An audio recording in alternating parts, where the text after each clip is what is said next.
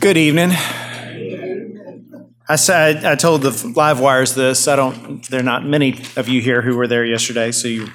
But growing up, we always had two Christmases. We had Christmas Eve with my grandma on my mom's side, and then Christmas Day with my grandma on my dad's side. And that was just the way it was. She got two Christmases, and there were presents and everything at both. It was the same kind of food at both. It was a great time. And then when I got to be an adult and got married, well, things had to change a little bit, but we did Christmas Eve with my parents, and we'd spend the night in Hope with my parents. Hope, Texas is a little suburb of Yoakum, Texas, by the way. All there is a little bitty Baptist church and a little bitty Methodist church. There's nothing else. But so we'd spend the night there, and we'd wake up in the morning and exchange gifts, and then we'd go see her mom and dad. And, it all changed a little bit when kids came along, but it was always the same. It was always that two Christmas thing. In fact, later on, my uncle, who was a pastor, we would spend Christmas Eve night at his church in Kennedy, Texas. I doubt many of you know where that is. So all of that was great. And then in 2001, I came to a church that had a Christmas Eve service. And boy, I sure was upset to find out, oh my goodness, the whole two Christmas thing is going to have to end. And yet, I love it now. And here it is 18 years later, and I wouldn't have it any other way. We still have two Christmases. It's just not Christmas Eve with my parents. It's a day before or some other time, whenever we can work it out. But just being with my church family on Christmas Eve is just really special. And that's certainly been true here. I love being with y'all. I hope if you're in town, and many of you will be, I hope you'll take time to come to at least one of our Christmas Eve services next week and light some candles with us and sing some carols. It's going to be short, Merle. It's going to be brief. Yeah. But it's going to be special. So tonight we're going to continue our tough questions, but this one's going to be a little Christmas themed and probably not as tough as the others. But it's about the virgin birth. So you know the story, but you may not know the backstory. The prophecy about the virgin birth comes from Isaiah 7:14. Therefore the Lord himself will give you a sign. Behold, the virgin shall conceive and bear a son, and shall call his name Emmanuel. And the context there is there was a king of Judah at the time named Ahaz. Now, Ahaz's father and grandfather had both been good kings, as kings went in those days. They were both relatively moral, relatively upright. His grandson Hezekiah, Ahaz's grandson Hezekiah, would turn out to be perhaps Israel's or Judah's greatest king since David. But Ahaz wasn't that way. Ahaz was faithless. He was a man so given over to idol worship, he actually burned one of his own sons in a fire to the false god Molech. He just did not trust in Israel's God, and he was not willing to do what God said. And so the day came when two nations formed a coalition and invaded Judah. And Ahaz, of course, was terrified because Judah, I'm not talking about Israel, I'm talking about just the southern kingdom, just little Judah. And they were tiny, and they were defenseless, relatively defenseless, and their cities were falling. And so Ahaz wanted to sell out his nation. He wanted to offer all the treasures in the temple, all the treasury he had to any nation that would come and defend him from these two countries, Syria and Israel, that were invading. And Isaiah the prophet went to him to say, don't do that. Save your money and trust in God. God will defend you. God will take care of this. God will send a deliverer to keep you safe from these two nations. In fact, he said, and we think, we don't know this, but we imagine he was pointing at someone in the palace that day. Look, by the time this virgin is able to conceive and give birth, and the child comes into the world and is able to eat and drink for himself, by then those two nations will be long gone. And yet, like so many of the prophecies in the Old Testament, it had a dual fulfillment. He used the word virgin. And nobody back in those days understood that what Isaiah was prophesying was important for that day, but it also applied to something that would happen 700 years later. Now, just so you know, Ahaz didn't listen. He went ahead and gave all the money he had to Assyria, the nation far to the north, and that, of course, caused more problems than it solved. He didn't listen, and he paid the price. But it leads to the question, why was it so important for Isaiah back then to talk about a birth that would happen 700 years later? And why was it so important for this child in Bethlehem, the son of Mary, the son of the stepson, you might say, of Joseph, to be born of a virgin? Now, I'm not going to talk about whether the virgin birth is true or not. That's actually one of the more controversial doctrines. When you listen to people debate the text of Scripture, they will say, well, how can you people believe in a virgin birth? I'm not going to touch on that because we've already talked about the reliability of Scripture in this series. We've already talked about how we can believe what the Word of God says. You can go back and read or listen to those if you want to review. And by the way, if you believe there is a God who's powerful enough to create a universe, don't you think it's very simple for him to create one more person in an extraordinary way? I mean, I'm not sure why this strains credulity so much. So we're not going to talk about defending the doctrine of the virgin birth. What we want to talk about is why. Why was Jesus born this way, and why is it so important that we hold on to this doctrine as followers of Jesus? So 3 reasons. Number 1, it shows that Jesus knows our pain. The circumstances of Jesus' birth demonstrate the kind of Savior he would be, that he would be one who identified with us completely. Some of y'all probably remember about 15 years ago, the series of billboards that came out. They were called the God billboards. They were black billboards with white lettering, and they said clever little things like, "Come to my house before the game," or "Nice wedding, please invite me to the marriage." My favorite one said, "Don't make me come down there." These are all supposed to be from God. I don't know who put up the money. It had to be thousands and thousands of dollars. I thought those were really clever, but that was my favorite. But the thing is, God did come down, and that's the story of Christmas. God did come down to this world, but not the way we would think. If you and I were writing a fictional account of a God who chose to become human for a while, it wouldn't go this way. So here's one way to look at it. If you were, let's say you worked in a refinery, or some kind of a plant, and you're down there doing hard blue-collar work, and all of a sudden you see your boss who sits in the office every day. Or let's say the boss's boss's boss, somebody you never see ever, somebody who works in an office downtown. Suddenly he's there wearing steel-toed boots and coveralls and a hard hat and walking around talking to the guys and inspecting gauges and just figuring things out. Now, do you think that because he has shown up and he's wearing the right suit, that he understands what your life is like? That he knows what it is like to be you? That he completely identifies with you? Do you suddenly think, oh, well, he gets me. I'm never going to complain about another thing again? Well, of course not. He's just putting on a costume. In an hour or two, he's going to take all that back off and put back on his pinstripe suit and go back downtown, and he's going to forget all about you.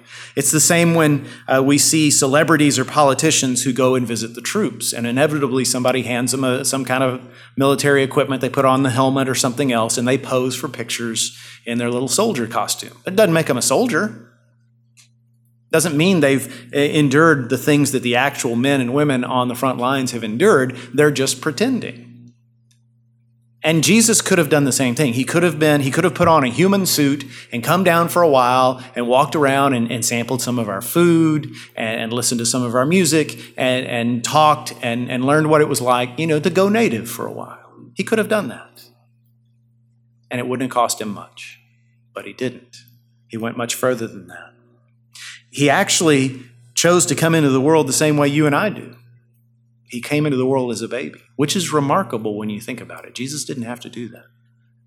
You see, the really remarkable thing to think about is before he was a baby outside the womb, he was a baby inside the womb. Can you imagine God becoming an unborn infant? Just floating in his mother's womb for 40 weeks or however long it took Mary to conceive. And by the way, not just any baby. You would think if you were God and you were going to become a baby, you would handpick the right mom and dad, somebody who could really provide well for you so that you would be born into luxury, so that you would be taken care of. But he chose probably a teenager. Most people in that culture got married that young, unmarried, and with no experience at mothering. He chose someone who was so poor that when they went to take their son to be dedicated at the temple, they had to bring 2 doves instead of a lamb or a bull. He chose people who could not provide well for him, who could not give him the better, finer things of life. And so just the circumstances of his birth alone, the fact that his first clothes were rags, his first bed was a trough, his first visitors had 4 legs. Think about that. Just the circumstances of his birth, even if you knew nothing else about his life, you would say, okay, God must be really interested in walking in my shoes. He's not pretending. He really cares about me. He has actually been there with us. I think it's remarkable to imagine that Jesus had a real body like you and me, and that means that he got tired.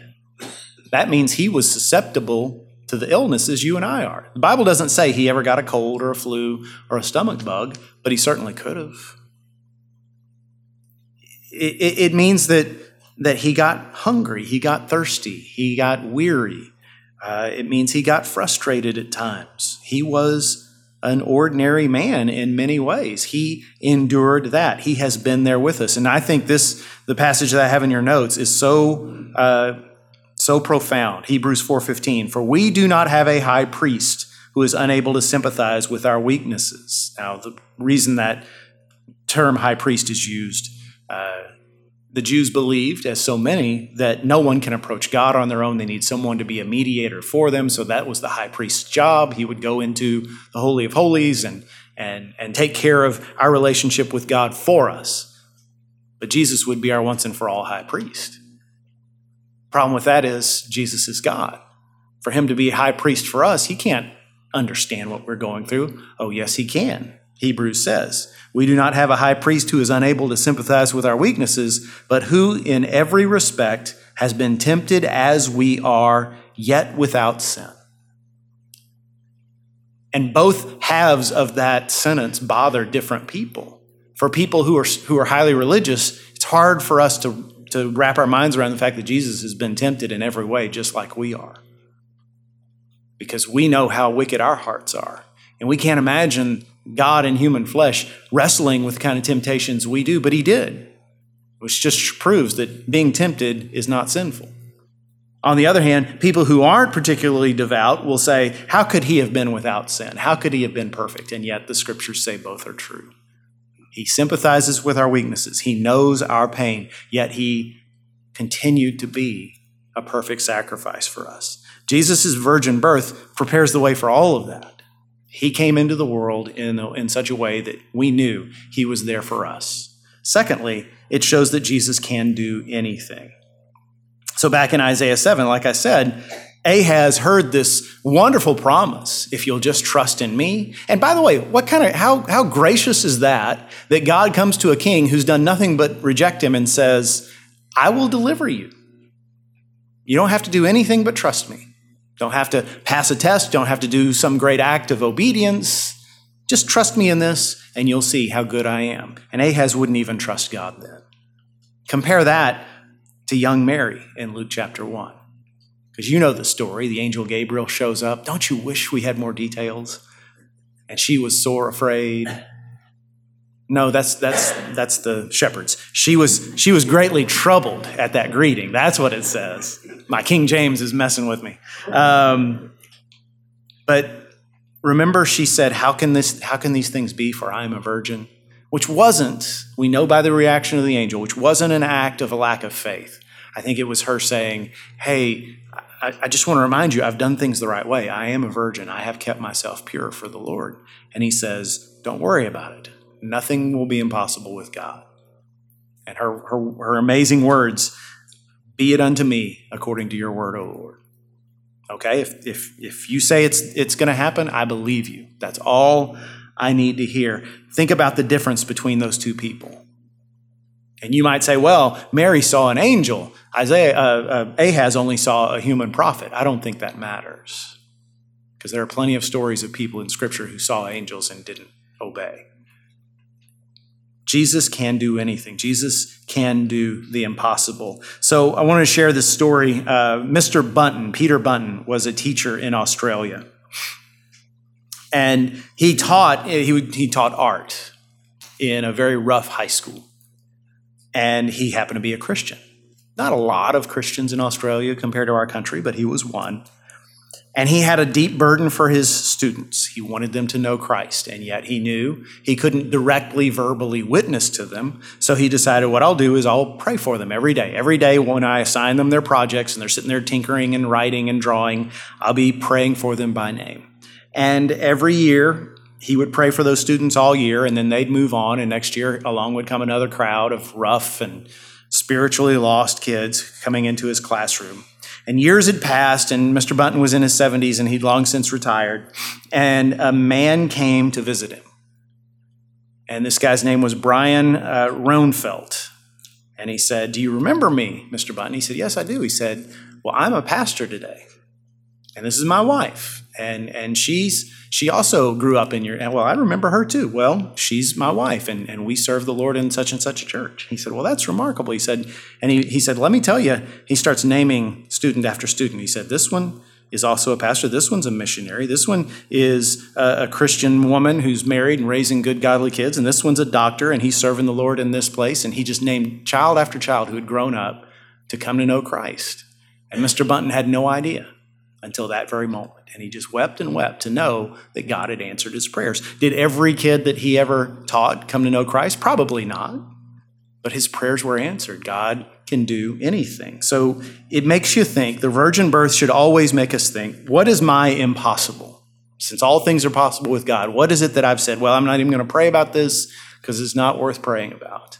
Is it a health issue? Is it a friend or a loved one who refuses to consider Christ? Is it a broken relationship? There are all kinds of problems that we don't bring to God because we just think maybe we're not worthy of his love, or maybe God doesn't have time for us. You need to understand, God wants us to pray. And sometimes the thing we're looking for doesn't fall within his plan, but we cannot receive the gifts of God until we bring them to him, until we bring our problems and place them at his feet. Virgin birth proves that Jesus can do anything. And then finally, the virgin birth proves that Jesus is more than a man. So this is what it says in the notes. Most important question of all hasn't changed in 2,000 years. What is the most important question of all? Who do you say Jesus is? It's what Jesus asked his disciples at Caesarea Philippi. It's still the most important question of all because Jesus made such extraordinary claims and he lived such an extraordinary life. Every human being has to reckon with that question. Well, who was he? And there are plenty of people I know and plenty I don't know who would say, I admire Jesus. He was a remarkable man. He lived an amazing life. He taught some incredible things. If we would just follow his teachings, the world would be such a better place. It's so unjust what happened to him, the way they crucified him, and yet I don't believe he was divine. They'll stop short of that.